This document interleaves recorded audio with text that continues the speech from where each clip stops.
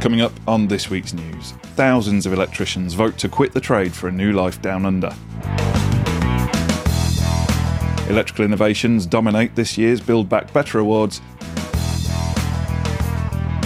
And we report on the remarkable recovery of the electrical contractor who received the world's first double arm transplant following a massive electric shock.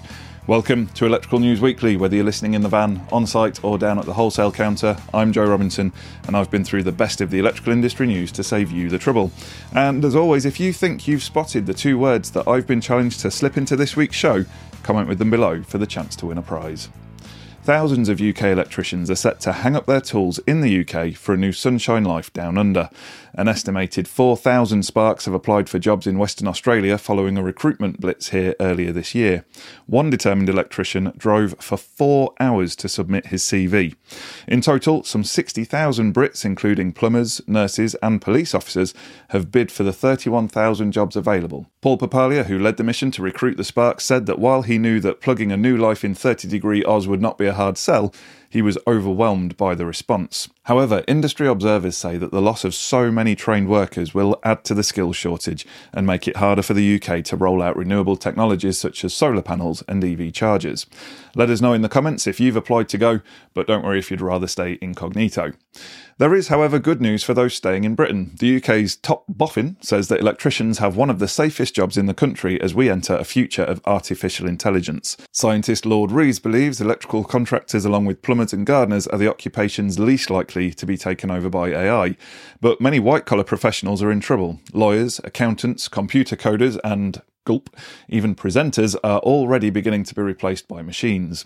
But Rees says that robots can't go to a strange house and fix appliances and install electrical circuits, so skilled blue-collar workers may have the last laugh in a future jobs market. In fact, far from stealing our living, computers are actually providing more work for the trade. The boom in data centres is proving a bonanza for the big contracting firms. T. Clark says it made £10 million profit last year, largely on the back of these types of projects. In fact, data centre cabling accounted for £129 million, or 30% of its £426 million revenue. And the London-based firm says it has a bulging order book to keep its 1,300 employees and subcontractors busy throughout 2023. It says the orders will put it on track to have sales of £500 million this year. Sounds like there won't just be buns for tea, but roast hummingbird and caviar at T. Clark then. Working on those data centres is bringing many electricians into contact with a non-traditional method of bringing energy to electrical equipment. Power over Ethernet, also known as PoE, enables the electrical current necessary for operating each device to be carried by data cables instead of twin and earth. It's been used for computers and small electronic equipment for years, but increasingly it's being used for applications such as low-energy LED lighting, security cameras, control units and audio-visual equipment. An expert says that the UK is lagging behind the rest of the world when it comes to PoE, and contractors could be wasting their time connecting electrical installations with standard wiring because they're simply not aware that Ethernet cables can do the job. Rob Pritchard of Derby-based company Scenario believes that PoE isn't a threat to electrical contractors, but an opportunity for it to upskill itself and stop work going to other trades.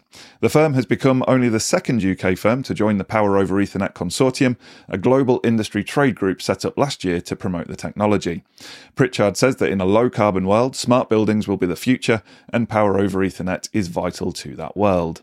Still on innovation, the results of the Build Back Better Awards have been unveiled for 2023, and the good news is that electrical inventions have dominated the winners. My Energy swept the boards with no fewer than 4 winners in 4 categories. Its electrical system of the Zappi charger, the Eddy inverter and the Libby battery proved a big hit with judges who awarded it both gold and green ratings. The experts cited the range because they say it forms a seamless network in a home, with each device integrating with the others to maximise the savings from renewable energy. Taking gold was the Erico home ventilation system, which varies airflow rates according to indoor air quality. A light switch from RetroTouch, which operates wirelessly and needs no battery, also took a gold. Others taking gongs included the ArcBox enclosure, which is designed to snap around a DC connector in a solar panel installation. It ensures that if an arc ever occurs, it is safely contained and doesn't spread to combustible materials. The judges thought it was an important contribution to safety and awarded it a platinum rating. EV chargers making the grade included the IO7 from Ratio, Ratio, the Omi range and the Montserrat. The judges also loved the Zypho, which recovers heat from the wastewater from a shower. They gave it both a Platinum and a Green award. I actually made a video on that last year while I was down at Future Build. You can find that over on our sister channel eFix Energy. Again, I'll leave a link in the show notes. In the circular economy section, they gave an award to a chandelier made by Diplomat Design from discarded laughing gas canisters and light switches from Schneider made from waste fishing nets. You can see a full list of winners on the Build Back Better Awards website. I've popped a link in the show notes. And finally, the trade continues to be amazed by the remarkable recovery of the electrician who received the world's first double arm transplant. Felix Gretesen received a massive electric shock in 1998 while working on power lines in his native France. There was confusion about how far he needed to go down the power line to get to the part that needed fixing, and he grabbed the wrong cable. When he received the electric shock, both his arms immediately caught on fire and he fell 32 feet to the ground. He broke his back in 3 places and fractured his neck. Later in hospital, surgeons decided it was best to amputate both arms.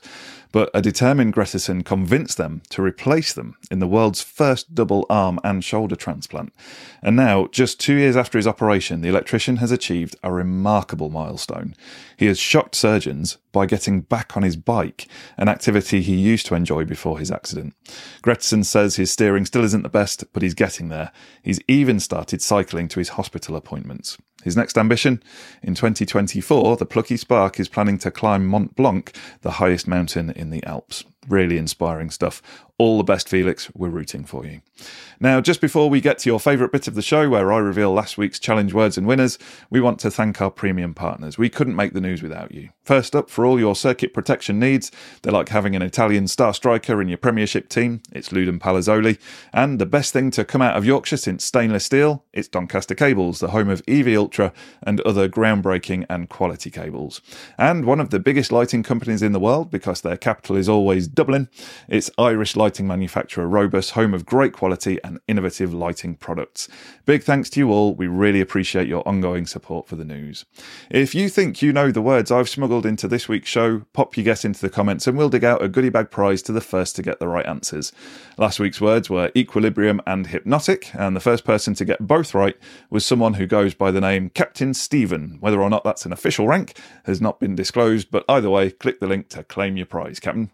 Thanks for listening to this episode of Electrical News Weekly. Make sure you subscribe to receive the next update. Thanks for listening, and until next time, have a great week, stay safe out there, and remember, there's no such thing as a torque calibrated arm.